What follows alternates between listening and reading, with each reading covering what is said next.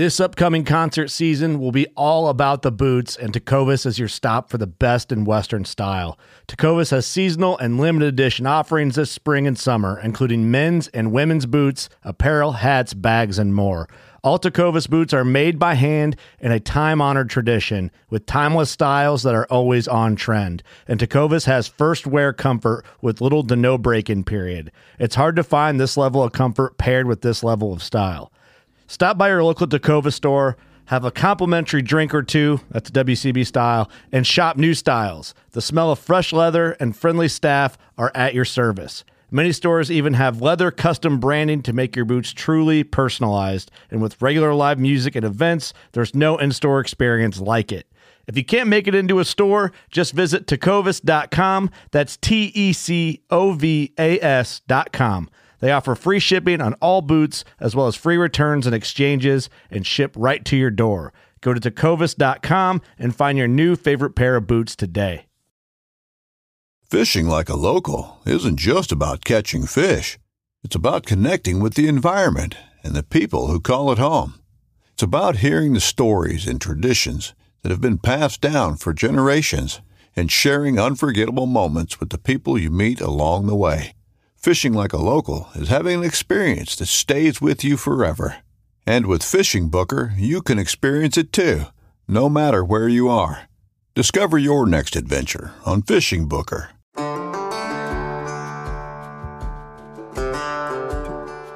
Yeah, we're going to continue to struggle with that as a whole in the outdoor category, and this introduction of more and more technology. And one of our partners on the OKS Hunter podcast is a technology company. They're kind of like stretching the limits of what's even possible to do with mapping applications. And it's really cool. But I don't care how much you use that. You're not putting boots on the ground. It's not going to kill the deer for you. So there is a line that'll emerge somewhere. That's going to be too far. But it's going to continue to happen. I think where deer hunting where it gets really unique is that you're taking a life. There's a level of ethics involved there that doesn't exist elsewhere. That comes into question. If you're using this technology to help you take a life, it just has a different tone than catching a fish or, anything else, camping or hiking or whatever you're going to do. There's a life involved there. So it takes a different approach because you have to have a fair chase component. And I agree with that. I'm not saying you don't. I just know that at some point there's going to continue to be more and more controversy around what that looks like. Hey everyone, welcome back to this week's show. We are lined up with a great guest today, Mr. Eric Clark from the Okayest Hunter podcast. And Eric and his crew have been doing some really good stuff, putting out some great content, and got a lot of new stuff coming down the pipe and here shortly. And really, you need to go check them out. Check them out on all their social media pages and definitely subscribe to their YouTube channel.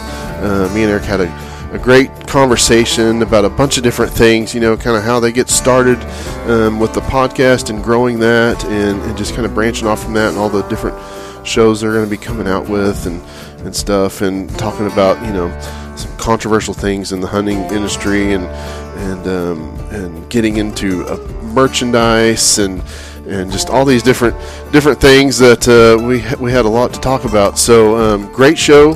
Really hope you enjoy this one. And let's jump right into this week's show with Eric Clark of Okayest Hunter Podcast. I guess, I don't know if we should call this the Okayest Impact Outdoors podcast show today or what, but we got my buddy Eric Clark on the show. Welcome, Eric. How are you doing? Yeah. Doing good. Just getting ready for trade shows, and this is I don't know if I want to even call it the calm before this room, because it's not necessarily calm, but next week's going to be a mad dash. So it's got a lot to do in a short amount of time. Y'all have got some stuff you're going to. Where are y'all headed to next week? Next week we're doing, for the first time ever for us, we're doing the Iowa Deer Classic. So we got a 10x20 booth that our buddy Greg is building, and we got to get that finished up this weekend. So nothing like the last minute. Nice. We got new merch getting shipped out our way from our vendors and suppliers. So we got a lot of stuff to kind of get ready here. Yeah, trade shows are always a little bit hectic trying to get everything ready for them, especially these days when you're waiting on usually somebody else to ship stuff to you. But I've done my fair share of them, and I know over time you'll figure out the absolute best way to build a booth that breaks down in like 5 minutes and just pushes right out of the showroom floor. But we did the fishing show, the Houston Fish Show down here a bunch. We do it every year for a program I do, but we end up coming up with some way of just making the booth on rollers.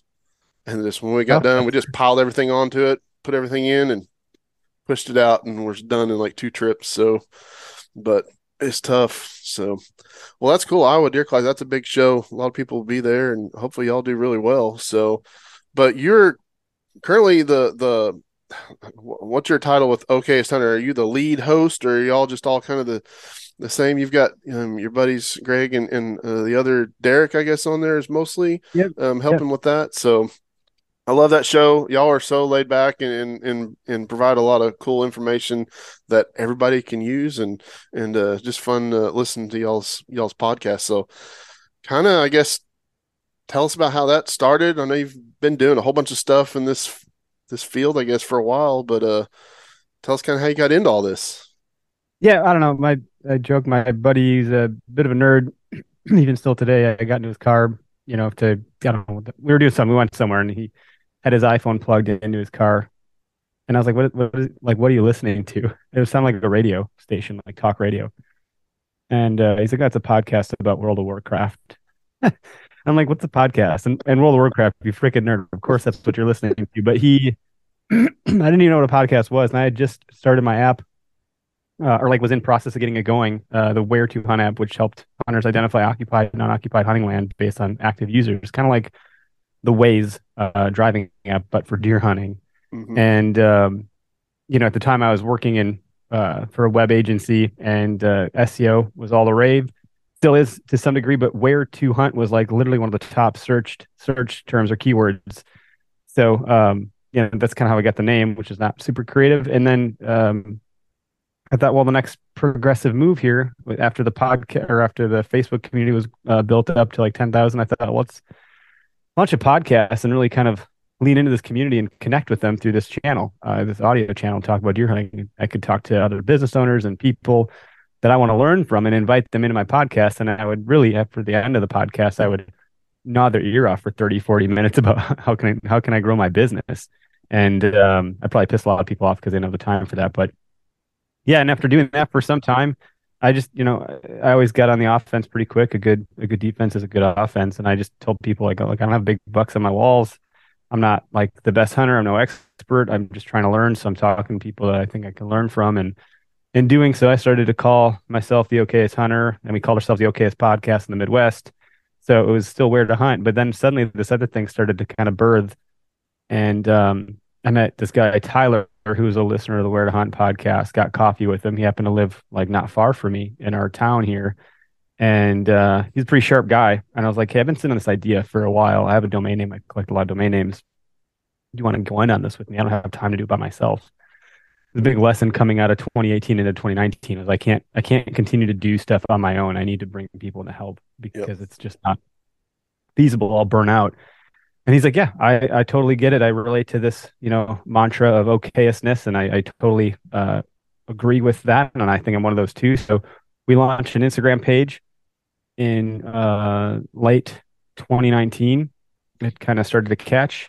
We launched a bonfire campaign, which is just like a Teespring or a t-shirt site where, if you get 10 sales, the deal goes live. If you don't, it doesn't. So we set a minimum threshold for like 10 or 20 shirts. We hit the threshold, the deal went live, people got our stuff.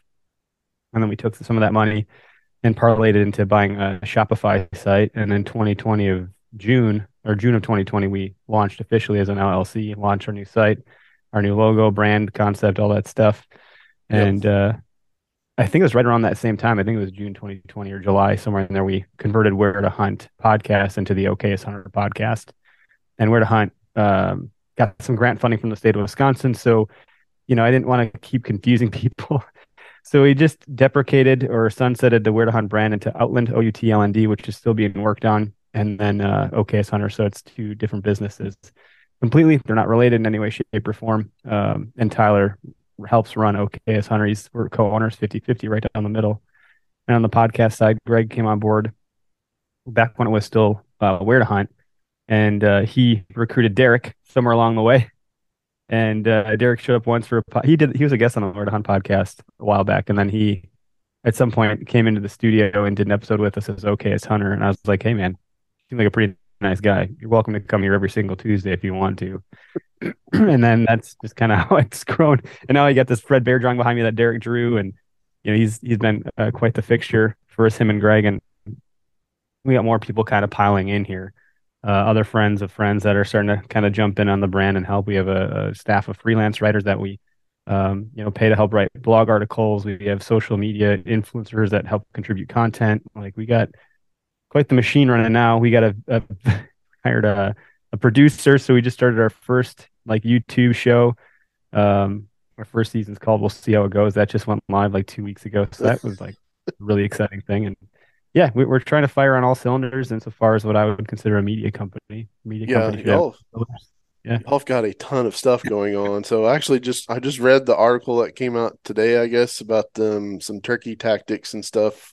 I mean, that's all good information for people, and being able to get that out there. I mean, that's the main thing. Being able to work with other people, having them help and provide input and stuff just helps broaden that approach to getting out there. So this whole podcast, and like, I never thought I would ever start a podcast, and we started ours in 2019, kind of had the idea in 2018 before COVID happened, which seems like a lot of them sprouted out of that time period. But kind of like you, I didn't know what it was. My wife apparently listened to him for a long time before I ever knew about him. She's like, you're driving a lot, you should find some shows to listen to. And so I was like, well, it's on my phone, so I'll flip through there and find a couple. And I did, and really, really got into that and stuff. And then 2 years later, we started this thing and been really blessed to have some really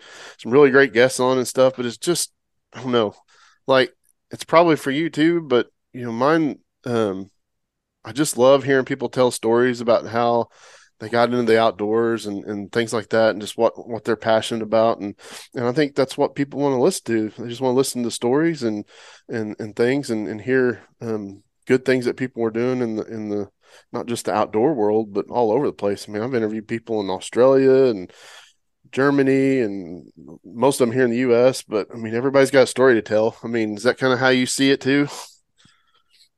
Yeah, I think, the podcast space has definitely become a lot more saturated, and I don't think that's inherently a bad thing. I think it's fine. I think over time we'll see that start to get consolidated. I think folks that started it thinking it'd be fun or easier, they'd get free product or money, will get fatigued if that doesn't happen, and they'll drop off. And the ones that try hard and put out good content will probably get gobbled up by bigger brands, or they'll grow into big brand themselves. So over the next few years, I expect to see some consolidation in the marketplace with it. But, I always try to think, I read a book probably in 2020 or 2019 called Play Bigger. It was referred to me by a friend of mine, Brad Luttrell with Go Wild. He's one of the co-founders over there. He's always recommending really good books, or he's not even doing it directly. He'll just indirectly talk about a book, and I'll pick it up because he's a pretty sharp guy. And that book at one point talked about doing things different, not better. They talked about Apple. They talked about 5 Hour Energy. And when 5 Hour Energy came on to the market, they're like, why would you make another energy drink? There's Red Bull, there's Monster, there's, all these energy drinks, there's coffee. Like, no one wants another energy drink. He's like, well, this is not one that goes in the refrigerated section. This is not one you have to consume a bunch of liquid. So you're not going to have to go to the bathroom 100 times on your road trip. Yeah. This sits at the front of the counter. It's not better than, Rockstar. It's not better than Red Bull. It's just different. And it gives you something similar. Like, it gives you that kick of energy that you need in a different way. So I thought, how do we do something different? And we're not going to do working class bow hunter BS and better than working class bow hunter. We're not going to do MSU Deer Lab. We're not going to do scientific deer studies. We're not going to do Garrett Prawl DIY better than Garrett Prawl. But I thought we can be lighthearted, fun, come as you are.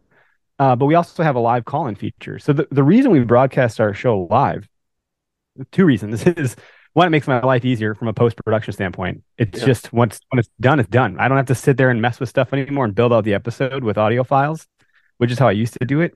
And furthermore, by broadcasting live at the same day, same time every week, listeners know and can expect and anticipate when to hear us. And we have a phone number and a call queue with an auto attendant that will take our calls, park them in a queue, and we can bring callers in. And for me, podcasts have always been a one-way dialogue. It's a one-way street of communication. As a listener, people are talking at you. And I thought, well, wouldn't it be cool if we could like hear from our listeners, not just in comments, which is part of it too, but like, could they call us like an old time radio show? And so, we don't take like hundreds of calls per month or anything wacky like that, but most episodes we're getting 1 to 2 phone calls from people we don't know. And some of them we do because we have like regular callers now, but every now and again we'll get like long time listener, first time caller. And that's our different, not better than. I still don't see anyone doing that. And maybe it's because it's hard or difficult, or it could be a little like intimidating about. We've had prank callers call and tell us they've gotten a reach around by Ted Nugent or they banged Sasquatch in the woods, like weird stuff like that.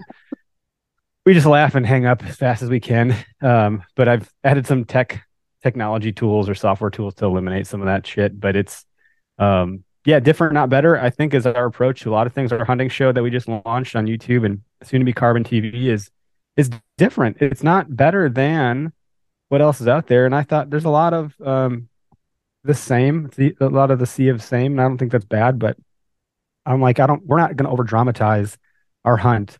We're not going to like make it this, like, at the end of the day, we're a bunch of idiots going to the woods to deer hunt and have fun and make memories. So like, let's just show the real life nature of that and bring people into our home, show what goes on there. Like me running around with a kid trying to find socks in my messy garage, that kind of stuff. So we kind of pitched it to our producer as like, let's make this like The Office, but for deer hunting. And he's like, dude, I totally get it. Let's do it. That's a perfect way to describe it. Yeah. Yeah. So, we're only 2 episodes in, 3 after this weekend, but I think the response we've gotten so far has been, this is super unique. The hunting industry needs this. I'm like, oh, well, that's a good response. I mean, not my words, but yeah. So the podcasting stuff, like, it's fun. We drink bourbon, like we chop it up. We get to talk to people real time. Like we had 2 callers last week on the show, and they're sharing turkey hunting stories that, are way better than the stories we're sharing amongst ourselves. Me, Derek, and Greg. This guy called in, one of my buddies actually, and he's like, I didn't even know the story. He's my friend. I've known him forever, and I didn't know he had gotten all torn up by a turkey scratching the crap out of him, and he got all bloody and scratched up. Oh, man. I got a turkey, and his buddy says, "Looks like the turkey got you." Like. So it's just fun to hear that kind of stuff. So I really enjoy your podcast because of the community aspect of it. Yeah, if you hunt turkeys at all, you're gonna have some stories about these stupid birds, man, because they will drive you freaking crazy. And I don't know, it's kind of like hunting wild pigs down here in Texas. Like you can try to pattern them and stuff, and then you show up in the woods to hunt, and it's totally different. So they're just gonna do something totally opposite, man. Speaking of turkey stories, man, we were hunting up in Oklahoma one time, where I'm originally from, and my buddy was with me, and I hope he'll listen to this because this was crazy. He had to leave by like 8:30 in the morning to go to work, and so we got up at 6 o'clock, and we were out in the woods, and we had roosted some birds the night before, and so we got in there, we got pretty close, and they were going crazy, and they flew down.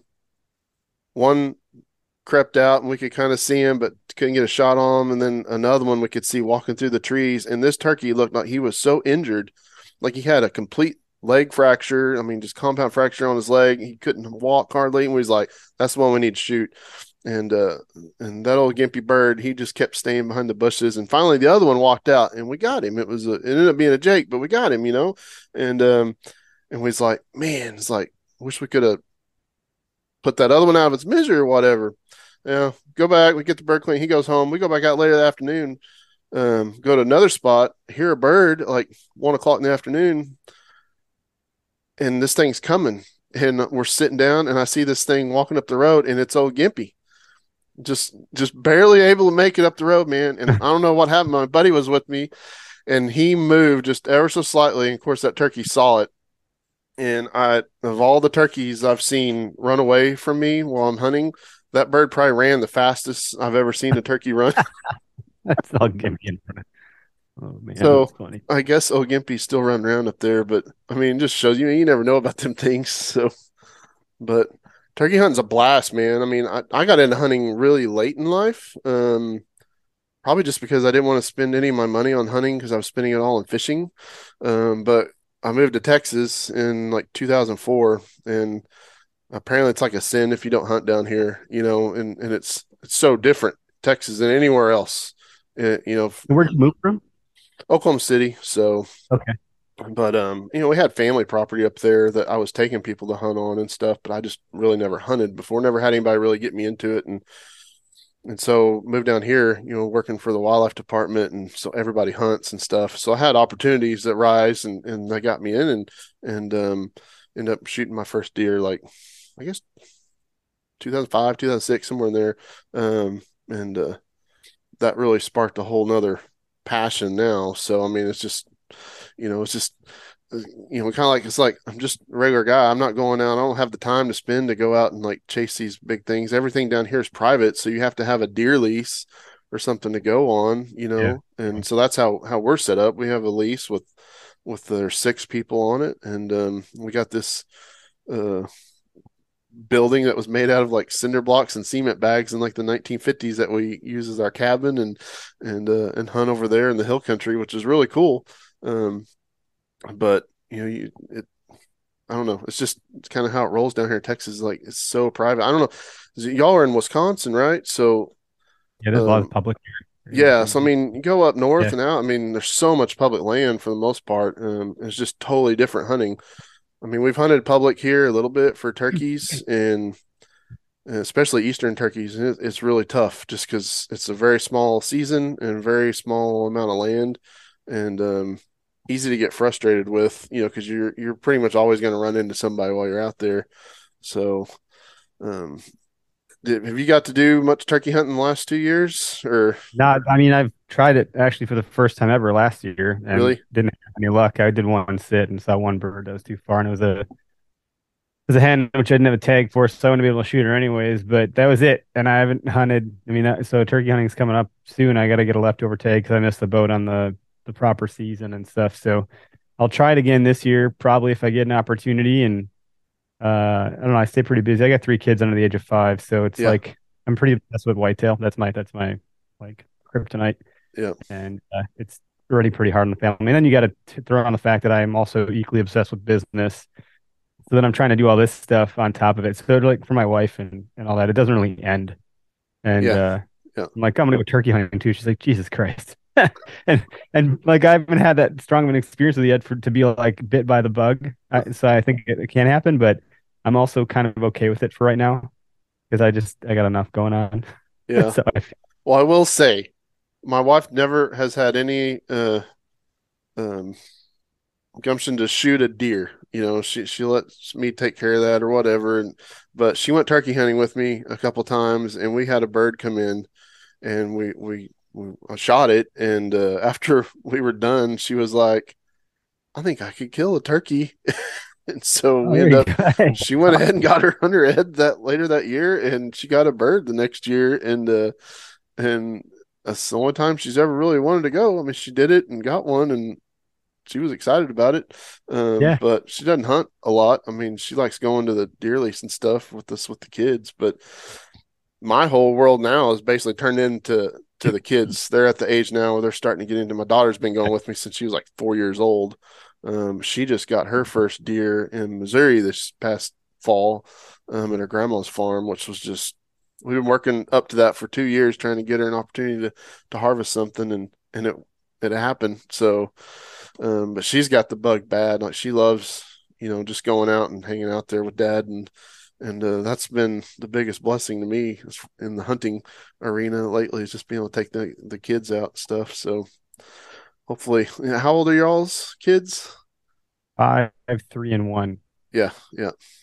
So you definitely got your hands full. So Yeah. Yeah. you get such a pay raise when they get out of diapers that it's almost like you almost have a second job that you're not doing anything for. So Yeah, that's it. You got one working his way out of diapers. The middle kid right now is finally trying to transition fully, and it's been a one step forward, 2 steps back kind of situation. So currently, still 2 of them are in diapers, kind of, and yeah, it'll be before the third is out. He's only a year, so he's got a ways to go. Yeah. Yeah. And then I don't know if y'all have to do it, but I mean, we have to use daycare down here because we don't have any family to help, watch them during the day. Of course, they're both in school now, but freaking daycare is ridiculous. I mean, they do a good job and everything, but man, I mean, we're paying $1,000, $1,500 a month just for daycare for for the kids and stuff, and that's why we all got to have these other jobs. Yeah, my wife, she stays at home, which is hard. It's a single income family household right now. So it's pretty tough, Yeah. actually. Like it's not easy to then also have this desire to start a business. Like, what's wrong with us? It's just it's a weird thing. But yeah, daycare is like not affordable for 3 kids. Like straight up, it'd be more than our mortgage by a lot. And it's like, well, this is stupid. If she gets a job, we'll be underwater, and then she'll not be spending time with our children, and we'll be paying for someone else to kind of have the time with them. So it just doesn't make sense currently Yeah. for that. Which, yeah, it's a common conversation, but it's also nice that she's home because I can kind of do my thing. As long as she's not overdoing it with the kids. Yep. So, yeah, it's tough, man. But you make it work, and Yep. do good by them and stuff, and they our kids have been pretty blessed living down here, getting to do all the cool stuff we got down here with the saltwater fishing and everything and stuff. So I was like, man, y'all are so lucky. He's like, I didn't have any of this when I was growing up, so y'all are spoiled. Yeah, awesome. Yeah, I was I've been to Texas once or twice. I think I went to Galveston or something. Yeah. I was down there. Greg, my buddy and co-host to the podcast, he's gearing up to go to Florida. He's going to do some shore fishing on the Gulf for whatever. I think he'll probably catch, stingrays and sharks and whatever the hell else he's fishing for. But he just did a podcast we have the OK Fisher podcast that we just launched now too. And he's running that one with our buddy Matt. And they just talked to some guy that developed, he has a company that makes products for shore fishing in the ocean. And it sounds like it was a pretty good episode. So that'll drop, I think, on Monday. But he's like just tooling up all of his gear, getting his rod set up, his line run, all that jazz, all his leaders and all that. So totally different world, but it's cool that he's going to go down there to do some of that stuff. He'll be down there for like a week. So we're probably going to see a lot of Greg catching fish from the ocean content and then, in the next month or so. That's awesome. Look forward to seeing that. So, well, y'all's whole kind of mantra with the OKS Hunter thing, you talk about it a lot with the deer shaming and all that stuff. And like nobody, I don't know, just, I've gotten some of that, from some pictures I've posted online. I'm pretty picky about anything I post anymore these days on wherever it's at, and not so much as about that, just kind of keeping some of that stuff, private, this is just memories for the kids and us. But, it does get talked about a lot more now about, acceptance of, a trophy to somebody. May not be a trophy to everybody, but to them, it's the best thing ever. Kind of what's your take on all that? When you need mealtime inspiration, it's worth shopping Kroger, where you'll find over 30,000 mouth-watering choices that excite your inner foodie. And no matter what tasty choice you make, you'll enjoy our everyday low prices, plus extra ways to save, like digital coupons worth over $600 each week. You can also save up to $1 off per gallon at the pump with fuel points. More savings and more inspiring flavors make shopping Kroger worth it every time. Kroger, fresh for everyone. Fuel restrictions apply. I got two kind of dispositions around it. It's like, yeah, it's not overtly loud in that there's probably less of the genuine shaming happening in a public space where someone's saying you shouldn't have shot that or whatever. That still does happen from like keyboard cowboys and whatnot. And the loud tends to be, or the quiet, or geez, I can't get my words out. The negative tends to be the loudest thing you hear. It's 1% of the news that's negative. That's all you ever see. You never hear anything about good stuff happening. So that one comment's going to really tarnish someone's experience. But I would say that it's not just like buck shaming or deer shaming. It's people are shaming people for shooting jakes or for shooting with this weapon or that weapon or on this land or that land. There's literally endless ways that people are kind of crafting arguments to say like you're not worthy or you're not as good as me or you didn't do it the right way or why are you doing it that way or that is wrong. And at the end of the day, if it's ethical and legal, then who cares? Someone bought a tag, it's their tag. Just mind your business and go hunt how you want to hunt. You don't need to control. Like I can't even get myself to go to the gym. Why do I think I would be able to control what someone else does? Especially when it comes to something that has so much heritage around it, like hunting. So that's one part of like the shaming side of things. the other is I just I think I'm like may have lost my thought here, but I pull a lot from Stoic philosophy, and I try to just be an exemplar of being good and kind, and if you don't have something nice to say, like don't say it at all. But what I'm gonna say is that a lot of people, this shaming has happened where it doesn't happen at all. And what I mean by that, it sounds like a really stupid thing to say, is that the number of folks that have messaged our page or our brand or whatever, countless people say like, thanks to you guys, I had the confidence to shoot that smaller buck or to post that picture of that doe.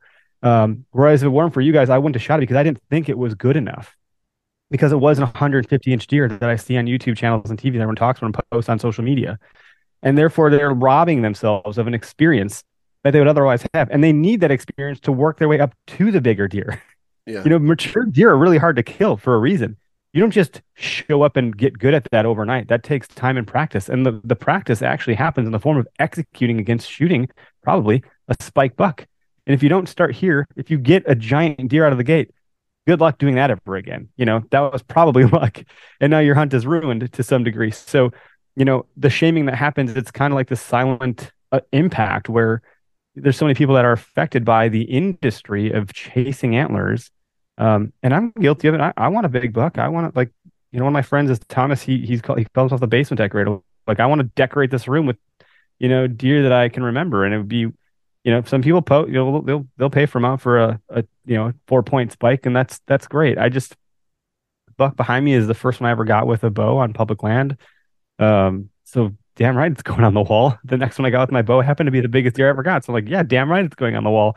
I also think that people that shoot big deer get shamed because it's like, well, did you really hunt it hard? Didn't you just get lucky? Or, well, you're on private land, so of course you get the big ones. Like the shaming happens across the board. It's not even that like we're protecting against little deer. It's just protecting the industry against ourselves. Is kind of how I look at it. Like the neck shouldn't bite the head off. We're all part of the same community, Exactly.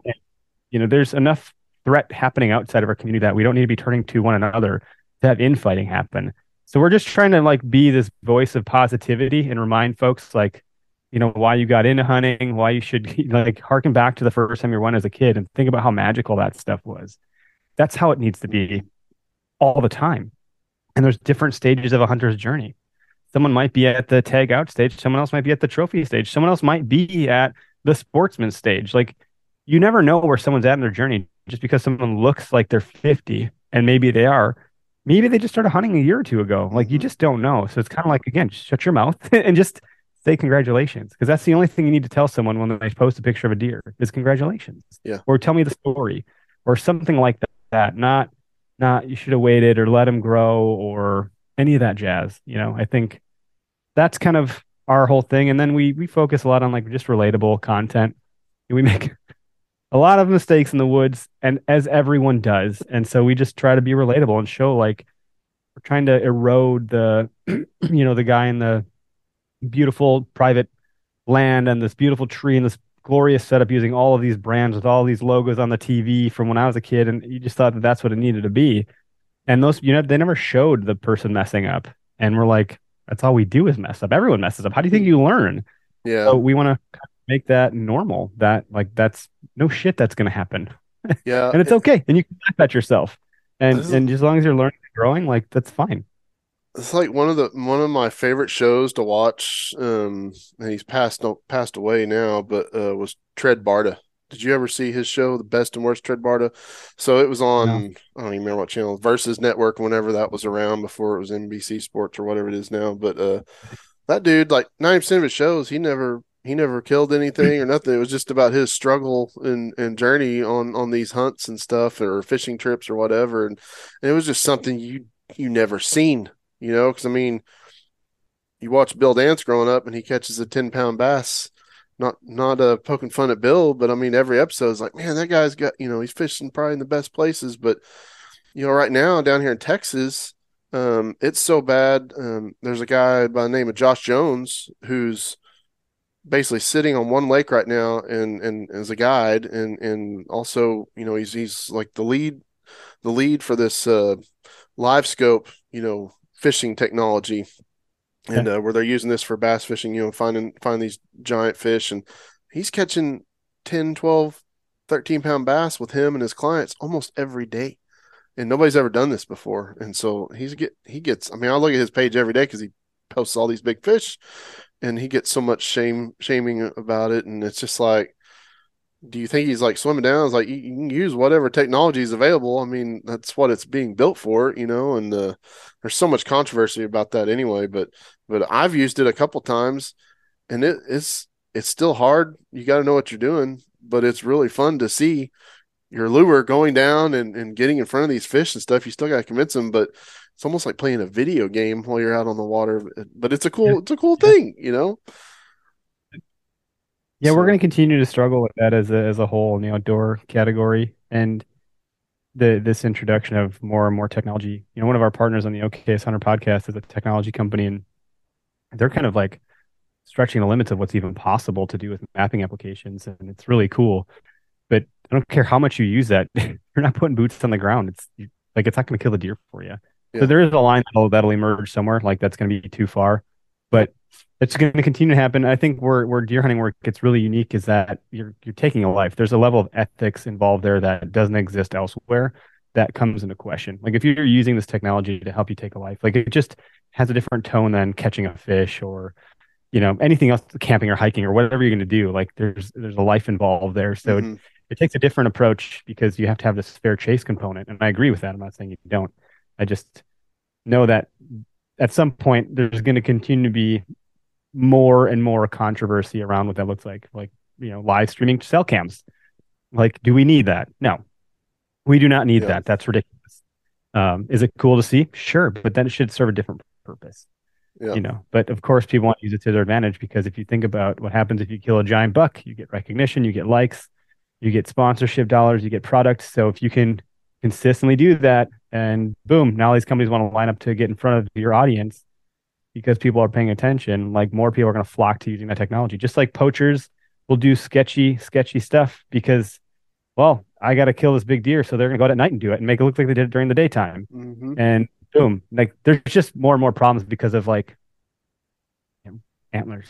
It's just like, I don't know. It's a genuine issue that we need to continue to fight and problem solve around.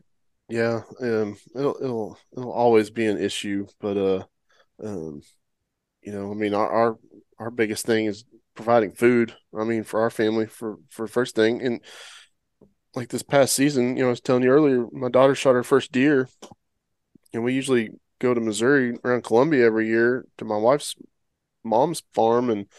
And I go out the first morning, I hadn't even got to my blind, and I always kick myself when I hunt up there because I got to buy non-resident tags, and it's like $300 to get a buck and a doe tag, right? And so I buy these, and then I'll sit there and I'll see something the first day and I won't shoot it, and then it comes to the end, and then I never had another opportunity or something. So it's like, well, I didn't waste my money. I enjoy being out there in the woods, but I told myself this year, I was like, okay, I'm gonna shoot the first thing I see. I don't care what it is.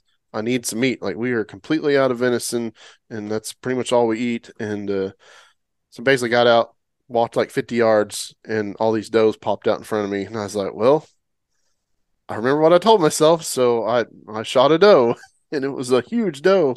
And so that was really cool. And go back out the next morning with my daughter, and we both ended up shooting our bucks, filling our buck tags like 5 minutes apart. It was the craziest hunt, and it just made it so cool because it was our first one.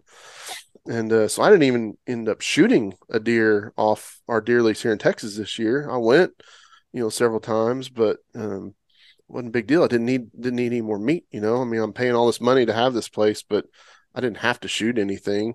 And we got some guys on the place that, like you're saying, like they're in the stage of filling every tag every year, but I don't know. We'll see. We've had some really rough weather. It's like a lot of the country this past year with drought and stuff. So it was a tough year down here.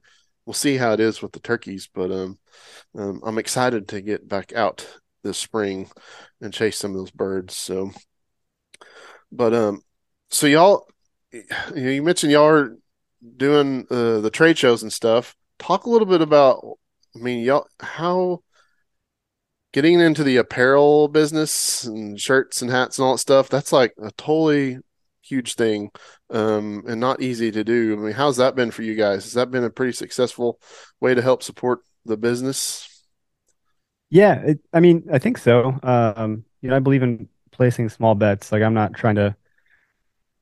really try to let the market speak to us. I used to hold a lot of subjectivity and think like this is the one, or this is a good one, or this is going to move, or whatever. And I'm so far from that perspective these days that it's not that I don't have any confidence in what I think, but I don't put a lot of stake into that until I validate it with the market. So when I say place a small bet, I'm thinking like if you're at a craps table or you put a small amount down to see how it'll go. And if it starts to work, then a lot of people actually say double down. The correct term is double up. Yeah. So we double up on things that work. And so we placed a small bet and, did this bonfire campaign a long time ago in 2019. It worked. We sold. So we started a Shopify site and we had a revenue goal. We hit it and we're like, okay, this is working. But we started by integrating our Shopify with a brand or a company called Printful.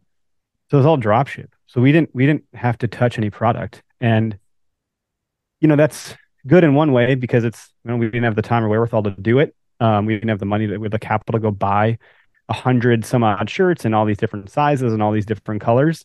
And we could validate designs really fast. I could upload a design on a mock-up and put it live to our website in a couple minutes. And if it went, it went. But we couldn't control the customer experience. We couldn't control the packaging, couldn't control the like handwritten note. And the margins on that are trash because the company's taking most of the cut for the convenience fee of me not having to do it. Mm-hmm. So we moved to hats and stickers pretty quick, kind of simultaneously. And with hats, the margins are a little bit better. We weren't buying in big bulk or anything like that, so they weren't super great, but they were better than the shirts. And it's one size fits all essentially. We don't have to stock all these different sizes. We really started to push hats and I'm a hat graphic designer. I went to school for graphic design and web media. So I designed like 95% of what is on our website. I have two other subcontracted designers that I'll use for different designs that are out of my ability to do. And our first full year, because we started in June 2020. So all of 2021, we did what we thought was really great until we hit 2022. And in 2022, we over 10x'd our revenue, and we surpassed our forecast by almost 40% of what we thought we could do. And we're like, holy crap, this is crazy. So it is a numbers game as much as it's like creativity is the variable. You still have to have like a good design. I think what we learned going to trade show the first time last year, we went to one in the Wisconsin Dells, which we're doing that one again this year, is that we found that people that know us want to support us, so they'll buy in. People that don't know us, they see this antler, and that can stand on its own. What I mean by that is they don't have to know us to buy our product. Mm-hmm. So a lot of what I see with outdoor companies or brands that are like, hobbyists and podcasts is like they'll put their logo on a hat and a shirt, and that's a very prideful thing. Seeing your brand come to life in like the form of apparel and hats is exciting personally. Like I totally understand that. But there's only so many people that are bought into your brand. So you're not going to scale that out beyond your immediate audience, family, friends, and listeners in a way that's going to like hit a market and strike a chord. So by using what we have here, like that brings people into the podcast fold and vice versa. So, that's one interesting fact that like when people are at the trade show, they walk by like, oh, this is great. I want to get 5 hats for my grandpa because he'll love this. He shoots spikes every year and he doesn't care about antlers. And, so that was like interesting. People are like, oh, I listen to your guys' podcast. I want to pick up a couple hats. I love this stuff. I love you guys. This is great. So we're kind of hitting it from both ends. But beyond that, like, again, when I say numbers game, you go to a trade show and there a certain number of people have to walk past your booth to convert into a sale. So like as a marketer, there's a funnel. You have top of funnel, middle funnel, bottom funnel. It's tofu, mofu, and bofu. And you're running ads against each parts of that funnel, which represent a customer journey. So if no one's ever heard of you, the top of the funnel needs to be very obtuse, very just brandy, and not trying to get someone to buy a hat. You're trying to like teach them who you are. Middle of funnel, they're maybe in consideration mode. They're trying to decide and figure out, I want to learn more. Let me click onto this. And conversion is like, I'm going to buy something now. So we run ads, and those ads have to have enough margin to sustain the customer acquisition cost. If the margin isn't there, like that model will not work because it costs you so much money to reach X amount of people.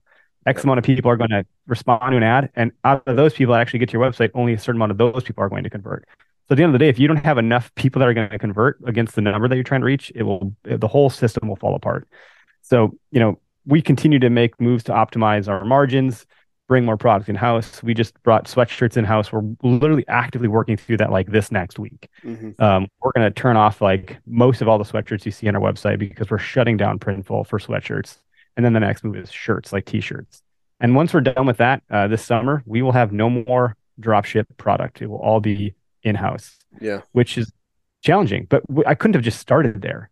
We had to slow roll this and place the bets and double up where we could. So, we started this thing with $0. I think it was like $150 out of my pocket and Tyler's pocket. And then once the site made enough money, we paid ourselves back. So we're in at $0. Started with literally nothing, and now we're, well into, really, it's not like I don't come from anything with ego, and if I do, I try to eradicate it because ego is the enemy, in my opinion. But we're into the six figures now as a business, and I've not made a single penny. We're not paying ourselves. It's all going back into inventory and into podcast equipment and so forth. So, someday I hope, like my wife is like, you're putting all this effort into this thing. You can't go get a part-time job. It would be great to have more income in our household, but you're not making any money. And it's like you're working a part-time job and then some, like you're gone for these trade shows. You're doing this, you're doing that. So at some point, the goal would be for this to pay me. Just, it's going to be a while. It takes a business 3 to 5 years to get to a point where it can be that way. We're in year 2.5-ish. Yeah. So we're just getting started. We're not even there yet. And I think people misconceive some of that stuff. There's a phenomenon called the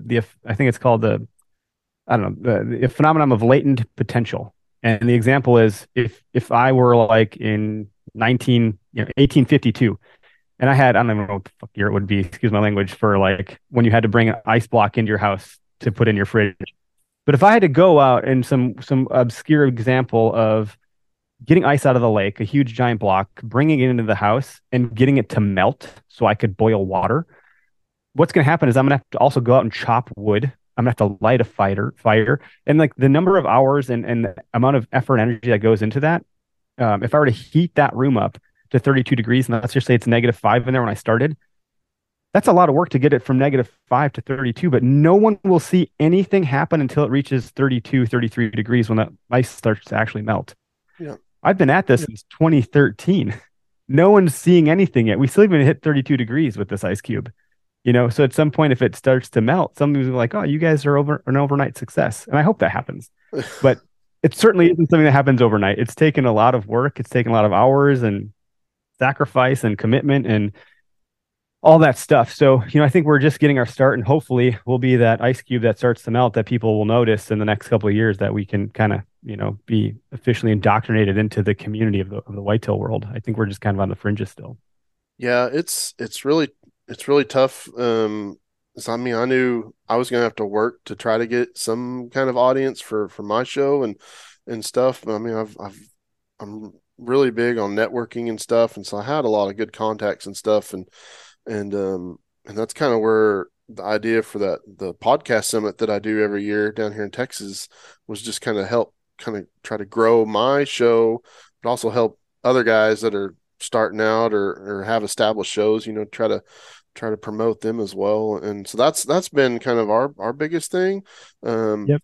I know my buddy was saying, it's like I read something somewhere where it was like 5 to 7 years for a podcast to really be able to stick with it, to really have a good concrete audience and stuff like that. And it's like, it does take time. Like it's really slow. And I think that's why there's so much turnover, because like you were saying earlier, it's like people think this would be cool and easy to do, and they get into it, and it's like, yeah, I mean, there's a lot of work goes into making a podcast, and just the equipment you got to buy. And I mean, you can do it on the cheap, but I think people realize pretty quickly, like, if you don't have good audio, like, nobody's going to listen to it. That's one thing I'm always noticing on some shows that I listen to, is like, if I'm driving on the highway and I've got to crank my volume all the way up to hear what they're saying, I'll be like, man, it's like, I'll message and be like, hey, it's like, because I had that problem. I was recording shows and not pumping up the volume enough to think about ambient noise and stuff like that. Because I mean, if you're sitting here at my desk listening to it, no sound, it sounds great. But I get in a truck and I'm on the highway and I can't hear it. You know, and a lot of people don't think about that. One of the reviews we got was like, content is great, audio quality sucks. And it was like a 4-star review. And I was like, that's the best review I've ever gotten, because I can fix poor quality audio. I can't like produce better content if I suck at that. Yeah. So like, at least you're interested enough that you're still sticking it through crappy audio, that you're willing to listen to the meat of the content. And then I think later on that month I went and bought new mics and a mixer, and I was like, audio problem fixed. So now we have good audio and quality of content of show. So yeah, no, it's a tough thing to grow, and there's people that are far better than us, and I think we've gotten to a good groove. You know, our downloads are like super healthy, super consistent, but like we've been consistent. We've showed up every single Tuesday for the last 2.5 years. You know, so like people can depend on us, and you know, if you start to get that momentum and you stop, people are like, hey, where'd you go? And if you don't take care of that community, they're going to go find that content somewhere else. It creates a vacuum, and they're still thirsty for that type of entertainment or that knowledge or whatever. So we continue to show up every single week. And, you know, I've seen a lot of people leave the category. I've seen a lot of podcasters go because they're like, man, no one wants to sponsor me, or man, no one's listening. It's like, that's not why you're doing it. Like Gary Vaynerchuk is a mentor of mine that he's not literally a mentor of mine, but I've like, in my mind, he's a mentor. I did get to meet him and spend some time up in New York with his team. But, you know, he talks about like, love the process. If you don't love doing the stuff, you're just going to stop doing it if you're not going to reach these arbitrary goals that you're setting for yourself. I love doing our podcast. I love it. Mm-hmm. And do I always want to do it? Some Tuesdays I'm like, man, I'd rather not. But I get down here and I do my thing and I pour up a bourbon. I chat with my buddies about deer hunting, and we get to hear from people. And it's just great. I'm never not going to do it. You know, I think it would be really hard if I were to like stop podcasting. I would struggle with it because it's just been such a part of my life for the last 10 years. Yeah. And the first podcast I recorded was with Aaron Warburton from the Hunting Public. And that's the one thing he told me. He's like, you know, it's like we had to stay consistent putting out content to grow, and then to see, you know, where they are today. I mean, it's just insane. And so, yeah, so like, I mean, I try to put one out every 2 weeks, you know, that's what my schedule will allow. That's what you got to do. You got to, you know, crawl before you can walk before you can run. You got to do what you can do. And then from there, build on that. You know, if you can increase it, do. If you can't, don't. Like, as long as you can stay consistent, that's the name of the game. We finally got the stuff down so pat that like we're adding on podcasts. Now we have a fishing one. We're launching a third one in March. I'm not gonna say the name yet because it's not. I want it to be kind of cool when it launches, but it'll be in the duck and upland space. We got 3 guys hosting that one. I'm not a part of these other 2 in that sense, although I'm the guy putting the artwork out, helping with the post, producing the show, and putting on the network and so forth. But I'm not a personality on the shows. I could probably pop in and hang out with those guys, but the deer hunting one is mine. Like, that's my world that I love. I don't duck hunt or upland hunt, and I fish, you know, recreationally. So like, that's it. Well, you're more than welcome to always come down here, and I'll take you fishing down here if you ever get down to Texas again. So, or at least we can go chase some pigs or something like that. So pigs are probably the one cool thing. Like, you can chase them all year round down here. So everybody comes down and is like, can we go pig hunting? I'm like, yeah, sure. Yeah, let's go. They're either going to show up or they're not. So it's like, hopefully you like hot, sweaty boxes to sit in and lots of mosquitoes. So, but it's been good. So, man, I appreciate you taking the time beyond today. Why don't you just kind of share where we can find you guys on social and stuff, and how to your website and stuff, as far as like looking at y'all's merch and everything. Yeah, no, thank you. Thanks for the opportunity and for hosting the conversation. And if anyone cares to take a look, just direct people to okayesthunter.com. You'll find everything you need there. It'll connect you to our socials. I will say, if I could push anything, it'd be our YouTube channel. Like, go subscribe. We're focusing on that. We're putting out our show, as we're calling it, not the podcast, but like I don't want to call it a TV show because it's not on like network TV, but that's what we're aiming it to be like. So check that out if you care to see us and feel like you're hanging out with the OKS Hunter crew. I think we got 3, 4, 5 more episodes to go before that season gets wrapped up. So put content out there for you. regularly. Otherwise, yeah, we're on TikTok and Instagram and Facebook and LinkedIn and Medium, and I think we're on Reddit. We're everywhere. We're trying to be everywhere. So, yeah. Well, that's awesome. Appreciate what you guys are doing. It's always fun watching y'all's stuff, and wish you guys nothing but the best in the future. So hopefully we'll get to hang out someday. So yeah, thanks a bunch. All right. Well, thanks, Eric. All right. Well, thanks for Eric for being on this week's show, and make sure you go and check him out on Instagram and Facebook. Look up Okayest Hunter, and make sure you run over to their YouTube channel as well, so you can see their new show over there. And really hope you enjoyed this week's episode, and we'll be back soon with the next show. And really hope you guys are enjoying the time in the outdoors you get right now. It's almost springtime, so turkey season's almost here. And we got a lot of cool stuff lined up for this year for you guys to listen to. So excited for that, and we will see you on the next episode.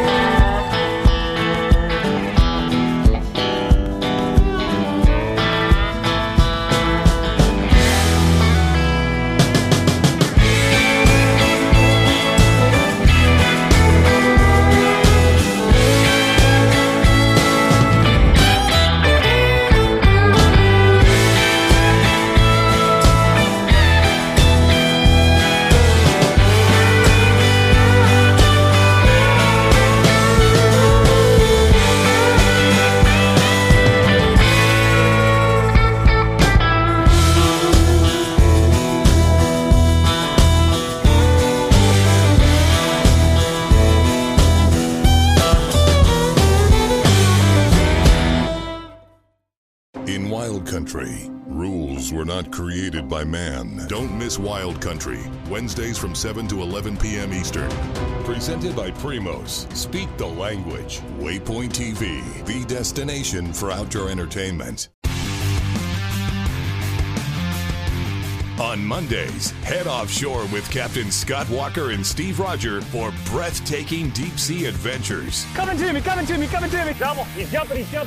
Oh! Look at that belly. Don't miss Mondays with Into the Blue. Brought to you by Academy Sports and Outdoors from 7 to 10 p.m. Eastern. Tell a few fish stories along the way. On Waypoint TV, the destination for outdoor entertainment.